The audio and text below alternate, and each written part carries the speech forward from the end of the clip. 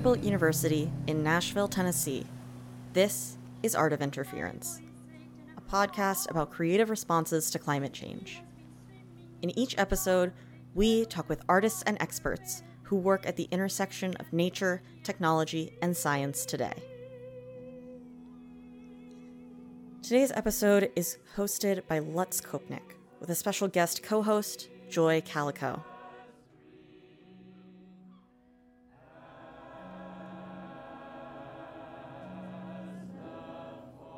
This is a brief excerpt from Sun and Sea, Marina, an experimental opera that won the Golden Lion at the Venice Biennial in 2019. It is one of the first operas staging the devastating effects of climate change and our inadequate responses to what is happening to our oceans.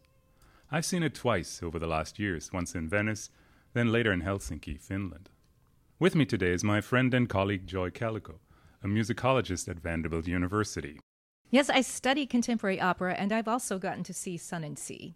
I've actually even taught it in a couple of classes. So what is Sun and Sea all about? And does it deserve the attention it's so widely received? It's an opera/performance art installation with singers, actors, and a dog who enact a casual day at the beach, arrayed across a giant pile of sand that has to be trucked in for the show, and sing songs that sound like innocuous pop tunes with hypnotic electronic accompaniment. And all the while, the audience watches from above, as if the performers were animals in a zoo.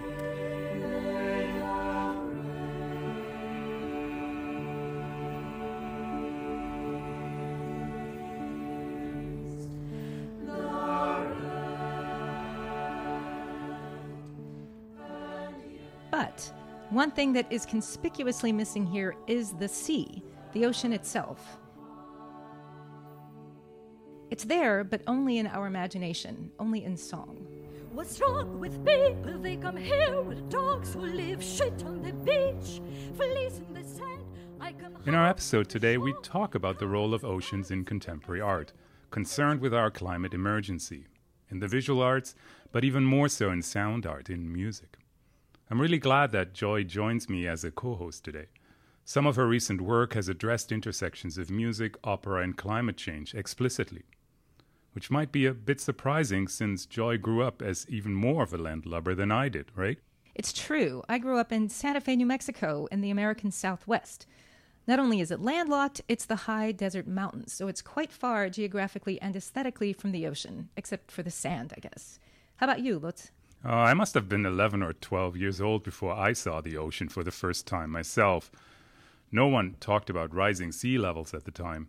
You had oil spills, you had shipping lanes whose noises disturbed underwater migration. You had overfishing, species extinction, and extractive practices around the globe. But few, I think, at that time anticipated the fear, the worry, the concern we need to have for our oceans today as a result of human interventions, whether you're a landlubber or not. If I live in a landlocked area of the world or on a continent, do I have to care about the ocean? You know, it's so far away. And the answer is, of course you do, for many reasons. This is the voice of Melody Ju, a professor at the University of California in Santa Barbara. Later in today's episode, we'll talk more to her about her book, Wild Blue Media, and her effort to challenge what she calls our terrestrial bias. If you order from Amazon, if you order anything online, you are getting goods through these global shipping networks, and the way that your goods get to you is mediated by the ocean. If you enjoy the air that you breathe, 50% of that was generated by different algae in the ocean, actually mostly the microalgae. So the presence of those photosynthesizers is equally as important as the trees in terrestrial environments. And we could think of all the products that have seaweed or fish in them in some ways. Seaweed? Really? I remember it as something we threw at each other when playing in the waves. Made my sisters really, really mad. Well, today it's everywhere. It's used to stabilize foam. You have it in toothpaste and beauty products. And yes, it's a pretty common food source already as well. So the ocean is already all over all over terrestrial spaces anyway. It's just we forget that it's there, often as a resource, but in all kinds of contexts. And it mediates the weather too, all the weird weather we're having too. So we have to also appreciate and thank the ocean for work, for work that it does as the carbon sink, as a heat sink.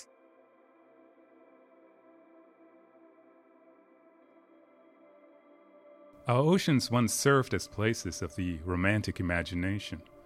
Standing at its shore, people dreamt of faraway landscapes and celebrated spectacular sunsets to confirm the perennial nature of life on our planet. In today's episode of Art of Interference, we discuss the role of the ocean in our contemporary artistic imagination, an ocean in distress.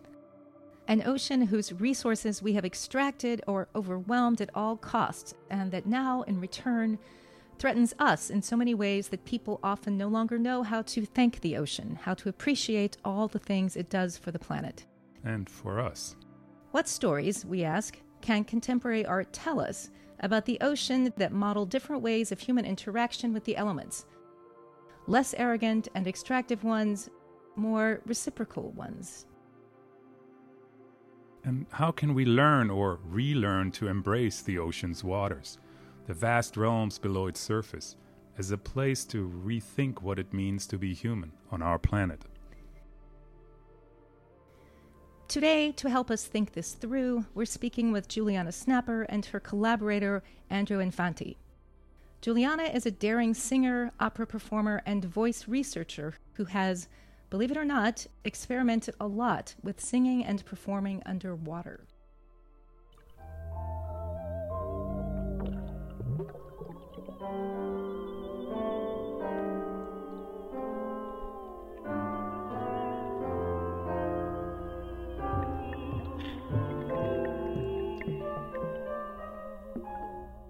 What you just heard is a brief segment, an aria, I suppose, from You Who Will Emerge from the Flood,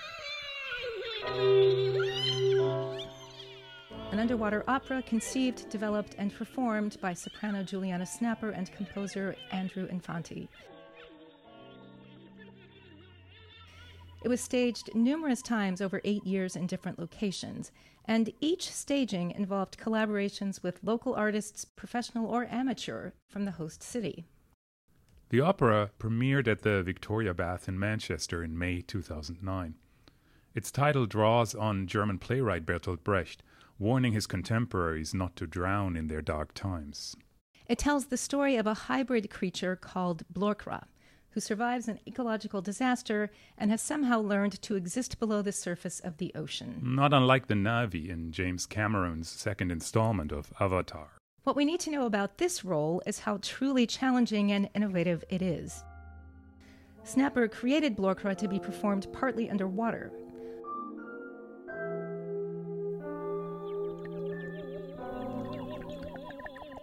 What you just heard is what Infanti calls an arietta interlude, in which Snapper's underwater vocalizations are mixed into a piano solo with live electronic distortion.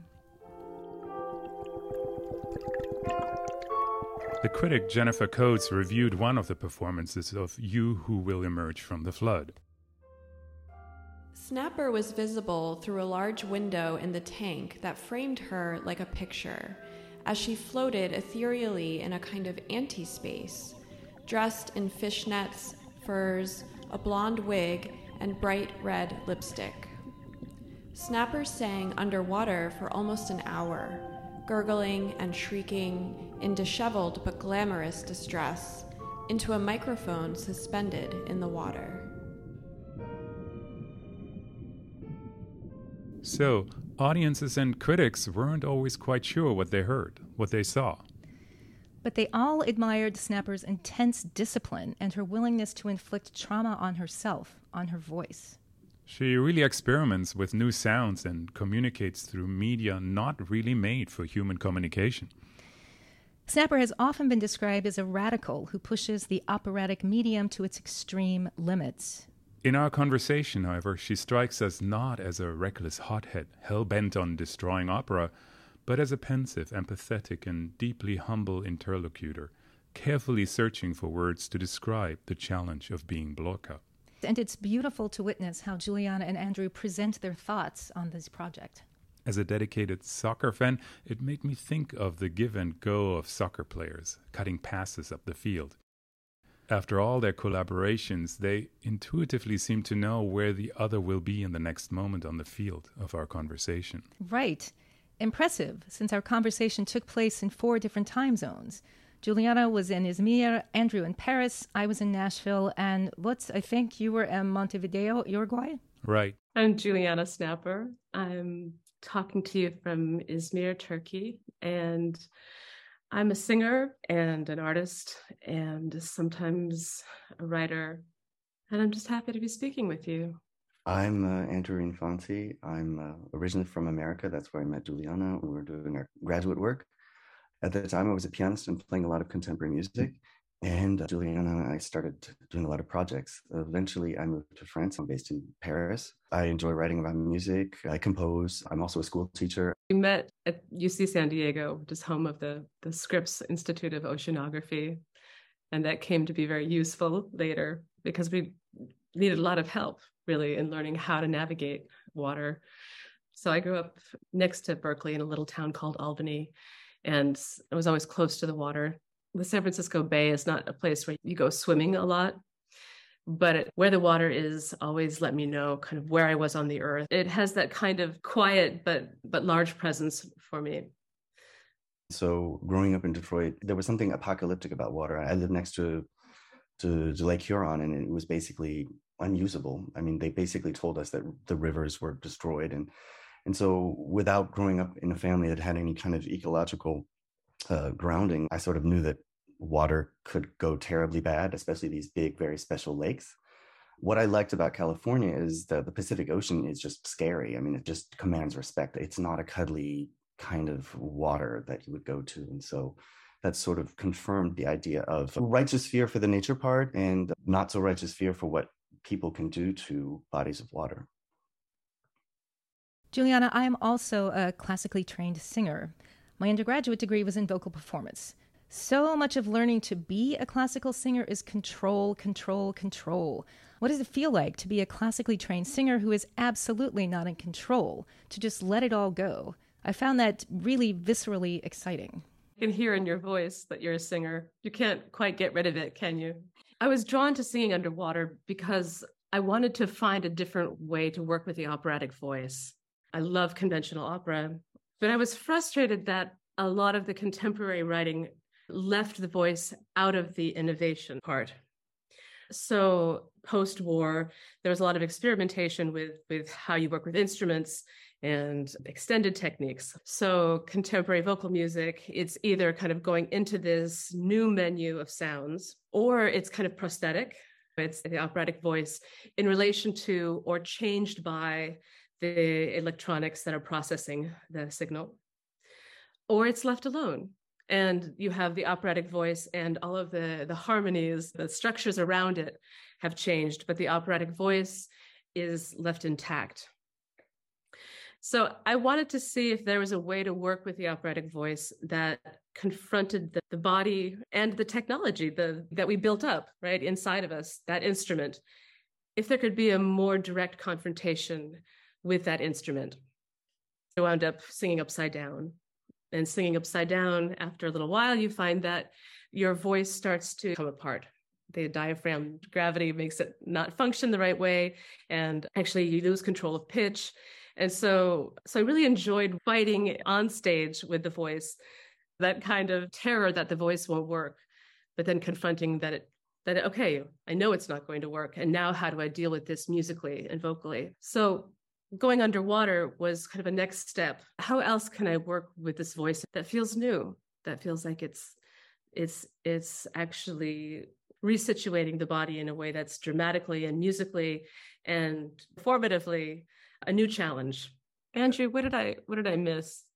When I heard that Juliana was interested in working with water, we talked about doing something based on a science fiction book that is basically about a post-apocalyptic world in which climate change has forced humanity to come up with a genetically modified progeny to be able to survive in different ecological disasters, one of which was an underwater creature. So it's actually supposed to be a human that gets really shipwrecked 500,000 years from now in a world that she doesn't really understand. So basically the ecological aspect of water And the experimental part of Juliana's work is how we decided to collaborate together.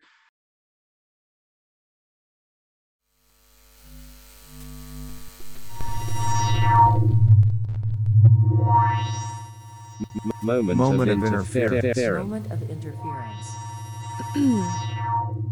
Emma here. You know, as someone with vocal training, this is so incredible to me. It really is like magic. Upside down, underwater. She's like a vocal Houdini. Tori, what do you think?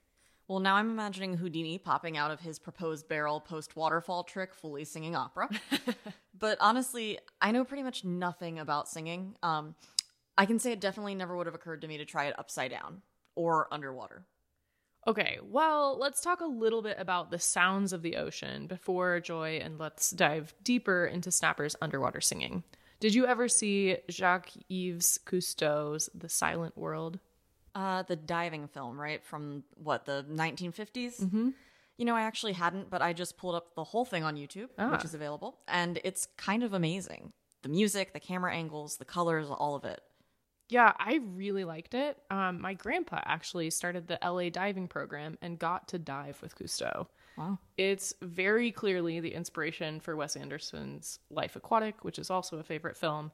They're these spindly French divers in their Speedos, the amazing color images of undersea life. Believe it or not, the film won the Cannes Film Festival in 1956. Well deserved, I'd say.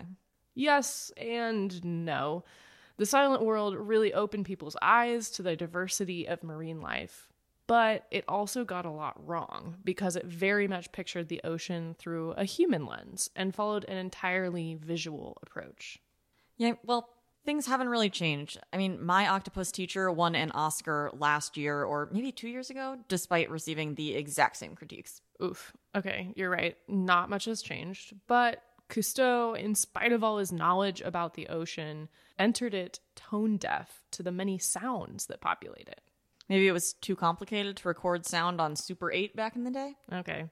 But we'll give him the benefit of the doubt here. Yeah. And of course, the world of the ocean is everything but silent. As David George Haskell writes in his beautiful recent book, Sounds Wild and Broken, the ocean's waters crackle and glow with choruses of snapping shrimp and other crustaceans. Fish, drum, twang, and purr. Marine mammals, seals, sea lions, walruses, dolphins, whales, click, boing, moan, and ring like bells. The sounds, he adds, mix with the boom of waves or the groan of ice sheets, and all of them travel at speeds much faster than they would travel in air. Sound in oceans is ubiquitous and deeply felt by its creatures.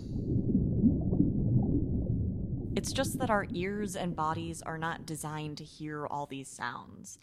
That what we call hearing is rather a limited range of frequencies that our ears can handle, and that we prefer air rather than water as a medium of transmission.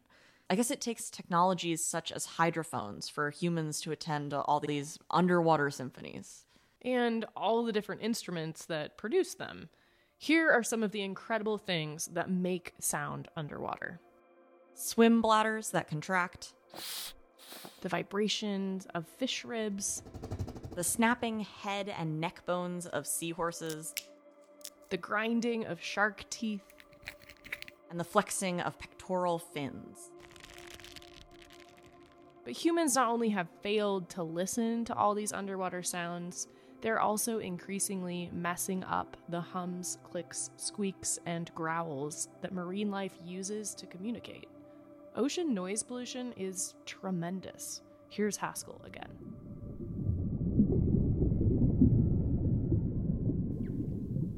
Today, ocean waters are a tumult of engine noise, sonar, and seismic blasts.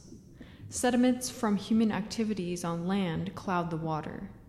We are severing the sensory links that gave the world its animal diversity. Whales cannot hear the echolocating pulses that locate their prey. Breeding fish cannot find one another amid the noise and turbidity. And the social connections among crustaceans are weakened as their sonic thrums are lost in a haze of human pollution.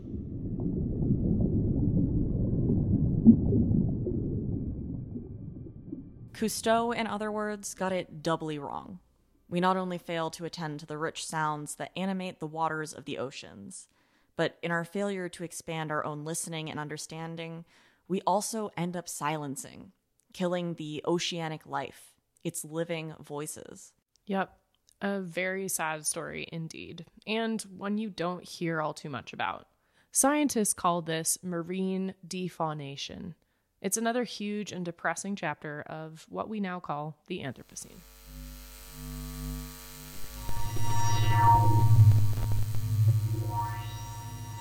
So, the ocean is everything but silent.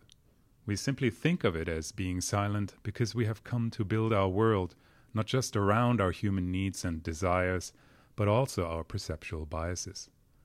Water is as good a medium to propagate sound as air. It's just not a good medium for human ears.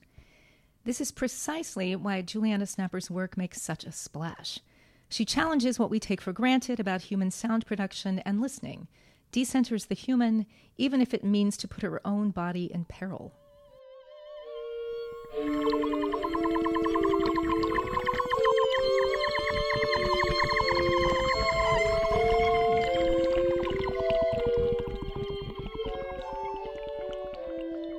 One of the main limitations for singing underwater with the resources that we had are that the inhale is very noisy. You have a phrase of about 15 seconds when I'm in underwater shape, and then you have another long inhale. And the melodic material can't move too quickly. So the melody has to be quite slow moving in terms of what I'm singing. And then you're dealing with the secondary melodic material, sometimes just textural, sometimes melodic, of the bubble noise, because the bubbles make pitches and percussive sounds. And in any particular body of water, that's going to change. Sort of like being a DJ, where we would talk about when I was supposed to cover the bubbles, when we wanted to live the bubbles. I usually made the choices when we didn't get to discuss it based on what visually she was doing. If it seemed like something that made sense as noise, I didn't try to cover it up. And the music, I think Juliana's right. It all sounds sort of like 13th century organa. It's very slow and blocky. So that her singing can move in and out of the structures without feeling like she's on a click track. The piece moves in 3 layers. One is above water, one is at the cusp of water, where she bounces the voice off the surface of the water, and one takes place down in the deep. She tries to work with floats and weights to get herself down to the bottom of the pool or the bath or whatever they were working in. But finally, we just had me dive in, and we had 2 divers handy to pull my legs down and to make me face the camera. So they would just kind of hold me down, put me in front of the camera, because I'm blind and I'm deaf. So I can't hear what Andrew's doing. He's responding to me. I know what the basic acoustics are of that particular site, and I know what the musical material is, but I'm otherwise horribly alienated and really clinging on to these divers. I think this is also a big piece of that connection you noticed. Juliana's life was almost literally in Andrew's hands during these performances. I mean, you can't help but foster a kind of intimacy when there's that dynamic. I'm so struck, too, by how fragmented her experience of the performance is, because her perspective is so limited as a performer. And then, as her collaborator and as the one overseeing the whole thing, he has a really holistic view, a zoomed-out perspective. To some extent, she's talking about the experience of the performer. He's talking about the experience of the audience. Again, they're complementing one another. I love that part of it, because it's in some of the mise en scène, it looked like really evil bouncers were sort of kicking her out of a club or making her go into a club. And others, it was a very high church theater where they're holding oars and completely did this theatrical. It was really fascinating to think about how something was a simple bodily constraint became theatrically interesting. How do you look down into a swimming pool and actually see a singer? The answer is a lot of cameras that sort of send it back up. It was very strange. It took quite a lot of practice first in bathtubs and swimming pools, and working with 2 oceanographers who were incredibly helpful just for teaching me how to dive and not die. As I was developing the technique, I didn't have the money to take a proper diving course. So a few months in, I realized, okay. The stakes really are very high. Actually, it only takes a teaspoonful of water in your lungs to kill you. I learned that so many ways to die underwater. If you're at the bottom of a pool, say, and you have exhaled your entire phrase and you're flat on the bottom, you have an immense pressure of the water. You're pinned down. There's nothing buoyant inside you. You run out of air. So you're underneath that weight of water. Juliana also specifically shouted out costume designer Susan Matheson.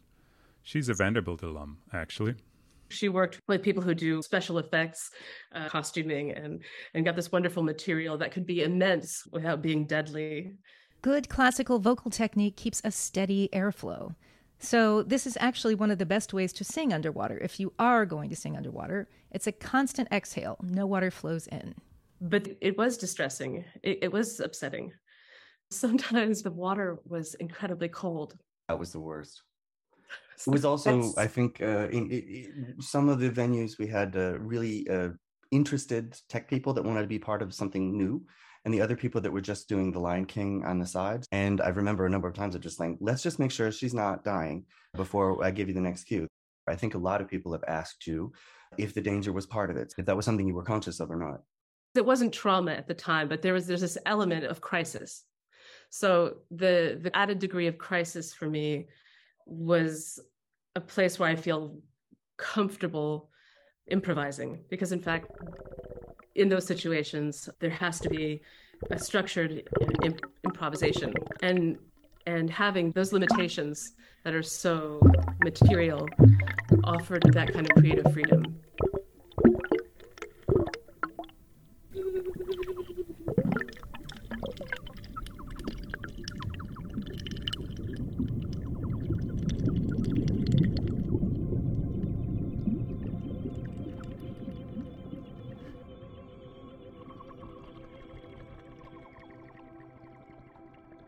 A few weeks ago, we had the opportunity to speak to Melody Jew, professor of English at the University of California in Santa Barbara. In 2019, she published this wonderful book called Wild Blue Media, in which Melody, who is an experienced scuba diver, challenges what she calls our terrestrial bias. The way, that is, in which our knowledge of and our relation to our planet is largely determined by our bipedal position on land and the impact of gravity on our bodies. And what she proposes is to rethink the world, our position within it, from the perspective of a scuba diver, of a body floating in the ocean, being freed from the pressures of gravity, having to learn the art of buoyancy. And interfacing with the watery environment less with our ears or eyes, but with our lungs. Lungs that, for divers, need to readjust most of their normal work in order to adapt to the pressures below the ocean's surface. One of the things that oceanic-inspired conceptual reorientation can really lead to is that sort of pause where you think twice or are encouraged then to reflect on your own habits of approaching, whatever you're studying or considering. And this is where I think the book really had to account for multi-species perspectives. I think of these as forms of embodiment to attempt to think with, not into, but, really with, and then just see sort of where those lead. The ocean is so large. There's just so much life to be sort of astonished by. There's always a circular reflection, I think, between the encounter with some kind of aquatic being, and I hesitate to say, otherness here, because there's so many different ways of approaching sea creatures, but really to use that and then think twice about whatever we can, take for granted here. Wild Blue Media describes diving as an experience of estrangement. It derails how we typically see, sense, and know things, including ourselves. I'm somewhat relieved, though, that she doesn't want us to turn into dolphins or make us perceive the world like whales or octopuses, although maybe there's something to it. But her work certainly has the power to question our terrestrial biases. Diving in the ocean suspends how we normally seek to shape the world above us based on our human needs. It allows us to recognize the impact of our verticalism, our uprightness, the pressure of gravity on everything we do, sense, and think. And at least when I taught this text in my class, this idea had a profound impact on my students as well. Some scuba divers, of course, do damage to ocean life. But if you take Melody's argument seriously, scuba diving suggests an idea of subjectivity, a mode of being in the world. It's quite different from the narratives we tell above the surface, the story of the Anthropocene. This conceptual reorientation really opened the minds and hearts of my students as much as it did my own. This is quite different, though, from my own first scuba experience at some point in the late 1990s along the Barrier Reef in Australia. I love the sea. I've always loved to snorkel. But when using those aqua lungs, at first, I simply couldn't get my breathing under control. Or rather, I suppose, I felt as if I needed to control it consciously in the first place. I focused too much on it. I was unable to calm its rhythms. I totally panicked and experienced a kind of claustrophobia I'd never experienced before. Eventually, I think I figured it out, I recall. Figured out to let go of my terrestrialism. Learned how to let go, I suppose. But the initial efforts were everything but liberating, let alone eye-opening. It's pure panic. In Melody's words, I think you panicked because you wanted to be grounded, whereas the trick is to experience what she calls groundedness through floating. And as she told us in our conversation, what is absolutely key for any good diver, for the effort to overcome the efforts of terrestrial being, is to be able to readjust our sense of time, of temporality, and our sense of rhythm. The ocean's clocks tick differently, and it will deeply affect how we experience time above ground. There's an interesting kind of memory work that happens during the dive and also after the dive. So it's usually a good idea to kind of have a sense of where you are spatially. But after you come up, there's a sort of a habit on dive boats where folks will ask each other, oh, what did you see? So it ends up being a list of sea creatures. I find it much more easy to recall, what did I feel like? What were the embodied positions that one feels in different moments of the dive? The recollection is nonlinear. I have to make an effort to go, okay, like, yeah, there definitely was a turtle at this point. And then we saw a nurse shark or came across this other habitat. But the spatial memory is, I think, a lot easier to access. So a really deep dive might only be 20 minutes. A shallower one might be 45 or 50 or longer, depending how well you use your air. Timing is everything with breath, for scuba diving, and for singing, as we recall with Juliana's underwater singing. Focusing on breath can change the way we feel time. Underwater, keeping track of time requires not only an ongoing awareness of your breath, the air in the tank, but also of the flow of time for the ocean rhythms. What are the time cues underwater, in what environs, and for whom? Another meaningful time marker is just simply day-night. There's these huge migrations of plankton that go from the depths to closer to the surfaces at nighttime. We don't think much about ocean temporalities when we're above sea level. Some of it might have to do with the limitations of our vocabulary. Our terrestrial bias inundates our language, our metaphors for knowledge and perception. We see things. We illuminate things. We grasp things. Imagine we use terms such as buoyancy as a concept, as metaphor, to describe how we sense and understand what's around us. As a musicologist, I am, of course, super interested to learn more about the ocean as a soundscape, a place that changes what we know about hearing. You wrote a little bit about this in your last book on resonant matter, right? Yeah, I write about the experiments of musicians such as David Rothenberg, who makes music together with, believe it or not, humpback whales. But Melody really had some interesting thoughts about this as well, and how listening underwater, the acoustics of scuba diving, changes our understanding of attention. So usually someone carries a kind of metal stick that they'll tap, tap, tap on the back of their tank. The only problem is that, the way we hear it, we can't tell directionality of sound underwater. We just know it's happening. And so usually everyone kind of, perks up and looks around and goes, okay, where's the, where's the signal coming from? Is there something interesting to look at, or, what's grabbing our attention?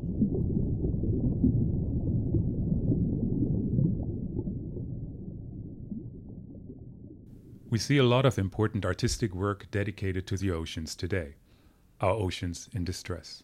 Francesca Thyssen-Bornemisza, founder of TBA 21, has launched an entire global academy, commissioning individual artworks, conferences, and exhibitions about the oceans.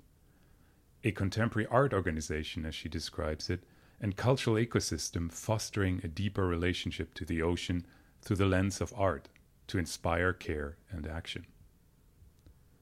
The British filmmaker John Nakamfra has made a whole series of stunning films and multi-screen installations, such as Vertigo Sea, that feature the Atlantic as a principal protagonist in historical dramas of displacement, exploitation, and slave trade.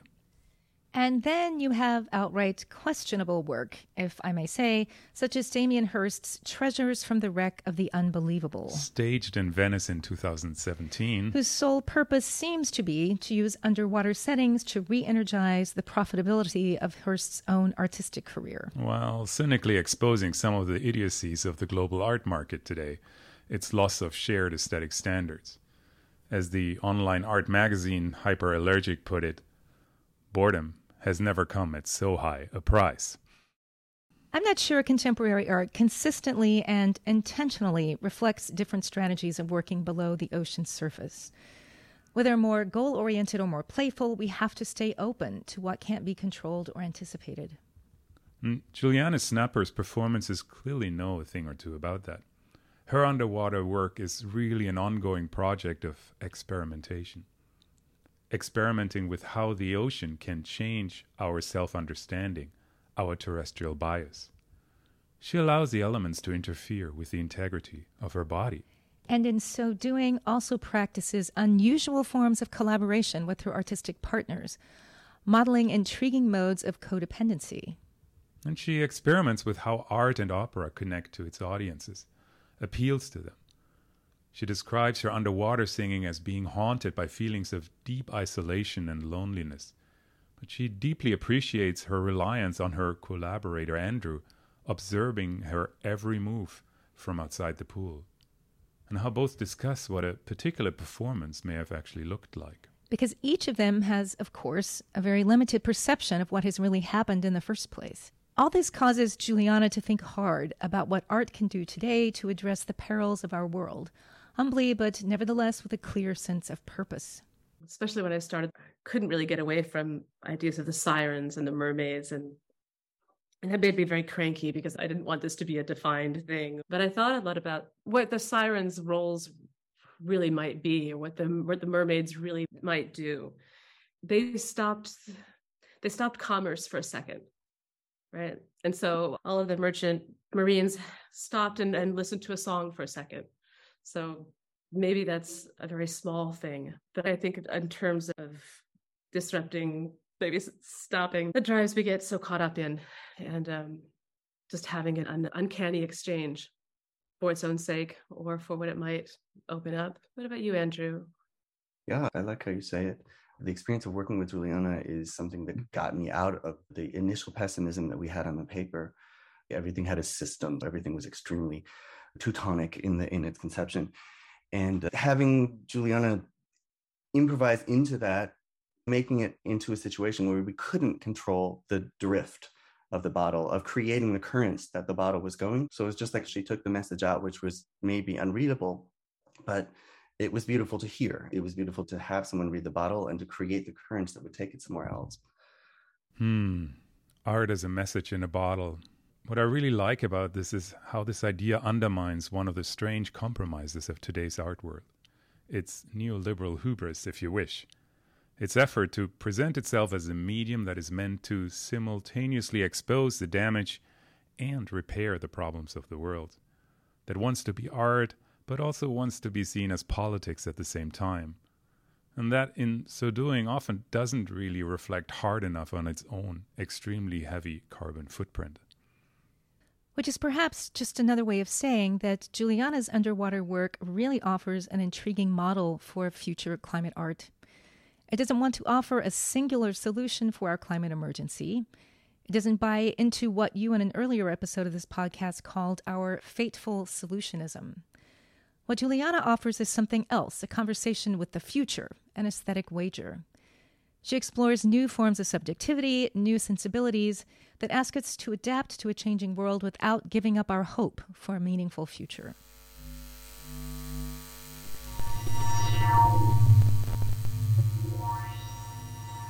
Talk about messages in a bottle. Jen, have you ever seen the short film Plastic Bag? Ramin Bahrani made it in 2009, and it played at various film festivals back then. And with time I learned to use the currents of the water as I had used the currents of the wind. And I went searching for the vortex. No, Marin, I have not. But I do seem to recognize the voice we hear. Isn't it, Right, it's Werner Herzog. Oh, that German director who pulls boats over mountains in the Amazon and films people who get themselves eaten by grizzlies in Alaska? Yep, that German director. So what is he doing in this film? Well, he's just providing the voiceover for this feature with his very unique voice, of course. But as you probably figured out from the clip already, there's a twist. The film is telling the story of a plastic bag from the perspective of the plastic bag. So Herzog is standing in for the bag. And from what I know about Herzog, I assume the bag will have some metaphysical experience, some existential crisis, or will face some incredible challenge, right? Exactly. In the film, we follow the bag as it searches for its origins, its maker.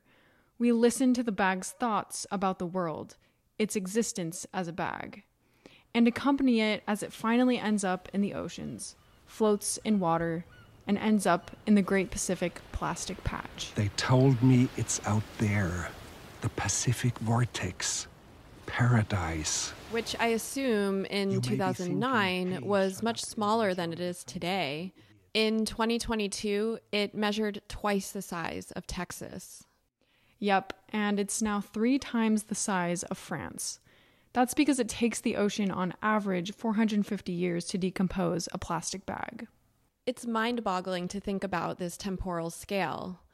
I recently read Pollution is Colonialism, a book by Indigenous scholar and scientist Max Liboiron. They are studying what plastics do to our planet, and they make a strong case that we should think of this as a form of colonialism, of taking, extracting, dominating lands that don't belong to us. I guess what you just said about the slow decomposition of plastic in water makes me think that colonialism isn't just about land, but about water too, and that it has temporal vectors just as much as spatial ones. Yes, and that's kind of what Plastic Bag is all about. When the bag joins the Great Pacific Plastic Patch, somewhere south of Hawaii, it kind of realizes that for plastic, death is just as elusive as birth. It's a spiritual, an existential, and a philosophical dilemma. A brutal disaster, in fact, and hearing it told by Herzog's voice really has you wonder about what the world we made looks like from a non-human perspective. It's eerie, but also neat to hear Werner Plastic Bag Herzog. Some ate pieces of me until they realized I was useless to them. I wonder where those little pieces are now. Maybe hearing the voice of the objects we make and discard is necessary for a truly effective post-human turn. Another exercise in conceptual reorientation, I suppose. Like Melody Jew's epistemology and ethics of diving. Yeah, we probably can't have enough of that these days. Forget the message in a bottle. This is a plastic bag in the Great Pacific Plastic Patch, floating with its own message.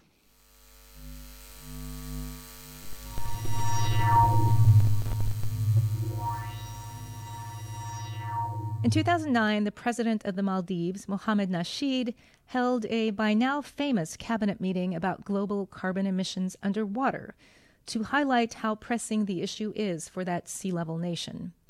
The gathered officials signed a document asking all countries to reduce their carbon footprint. The images we have from this meeting are haunting and unsettling.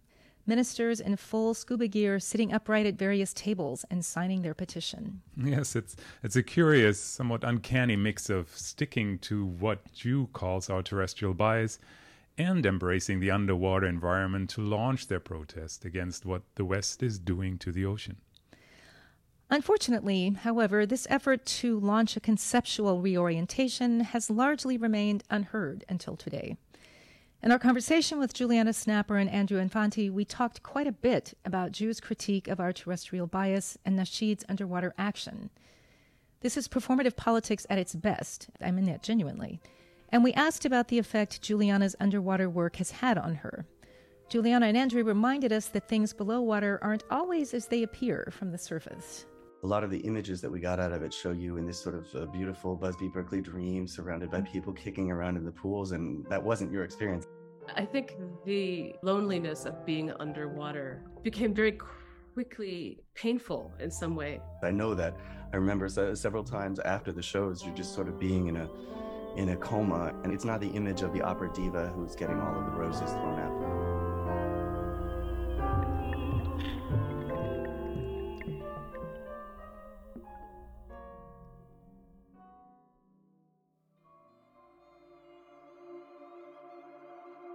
Perhaps if we all submerge, if we shed our terrestrial bias, we can be lonely together and rethink what it means to act collectively.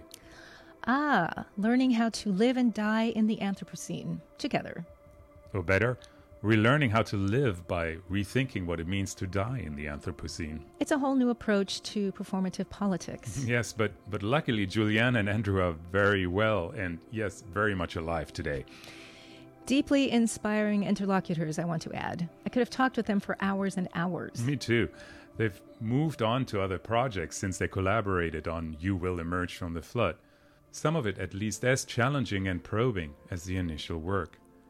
But their collaboration continues to ask tough questions about what it means to live and to die under the conditions we have created on our planet.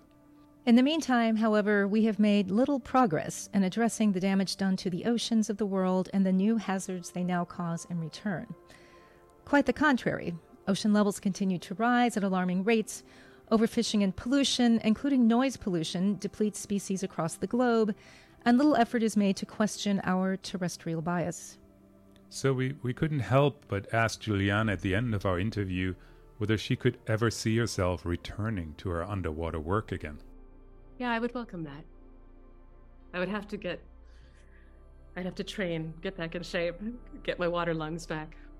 As a musicologist, I would really welcome this as well.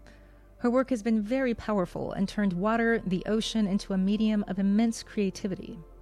And as citizens of a world in peril, we should welcome this as well.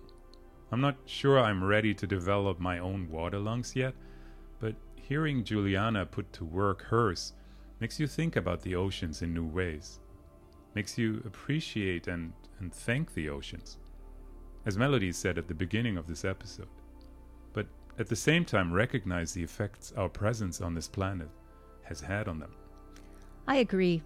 David Haskell, the author of Sounds Wild and Broken, who was quoted earlier, writes,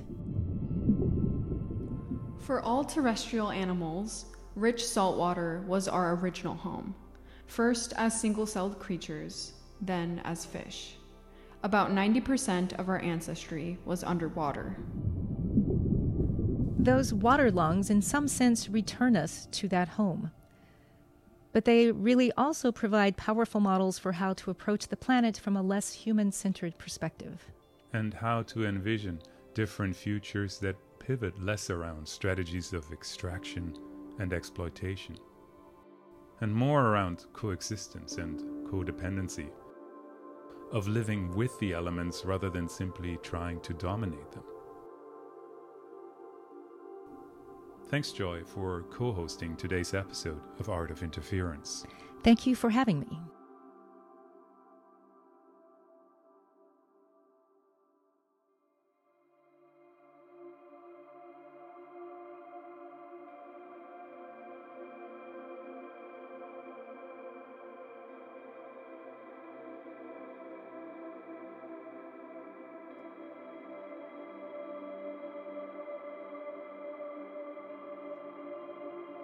Thank you for listening to Art of Interference. Be sure to subscribe to the show on the podcast app of your choice. And if you like what you've heard, rate and review us. It really helps to get the word out. For extras, outtakes, and links to more information about the artists and experts featured on today's episode, you can visit artofinterference.com or follow us on TikTok and Instagram. at Art of Interference.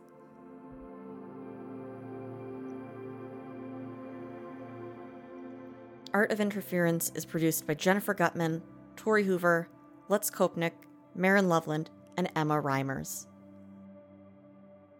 The podcast is made possible with the generous support of the Climate Studies Fund from the Vanderbilt University College of Art and Sciences. Today's episode was written by Lutz Kopnick and Joy Calico. The show is mixed by Emma Reimers.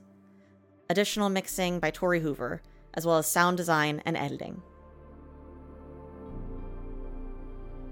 We'll see you in 2 weeks when we'll be talking about ice with the artist Jessica Houston and her husband, scientist Bruno Tremblay.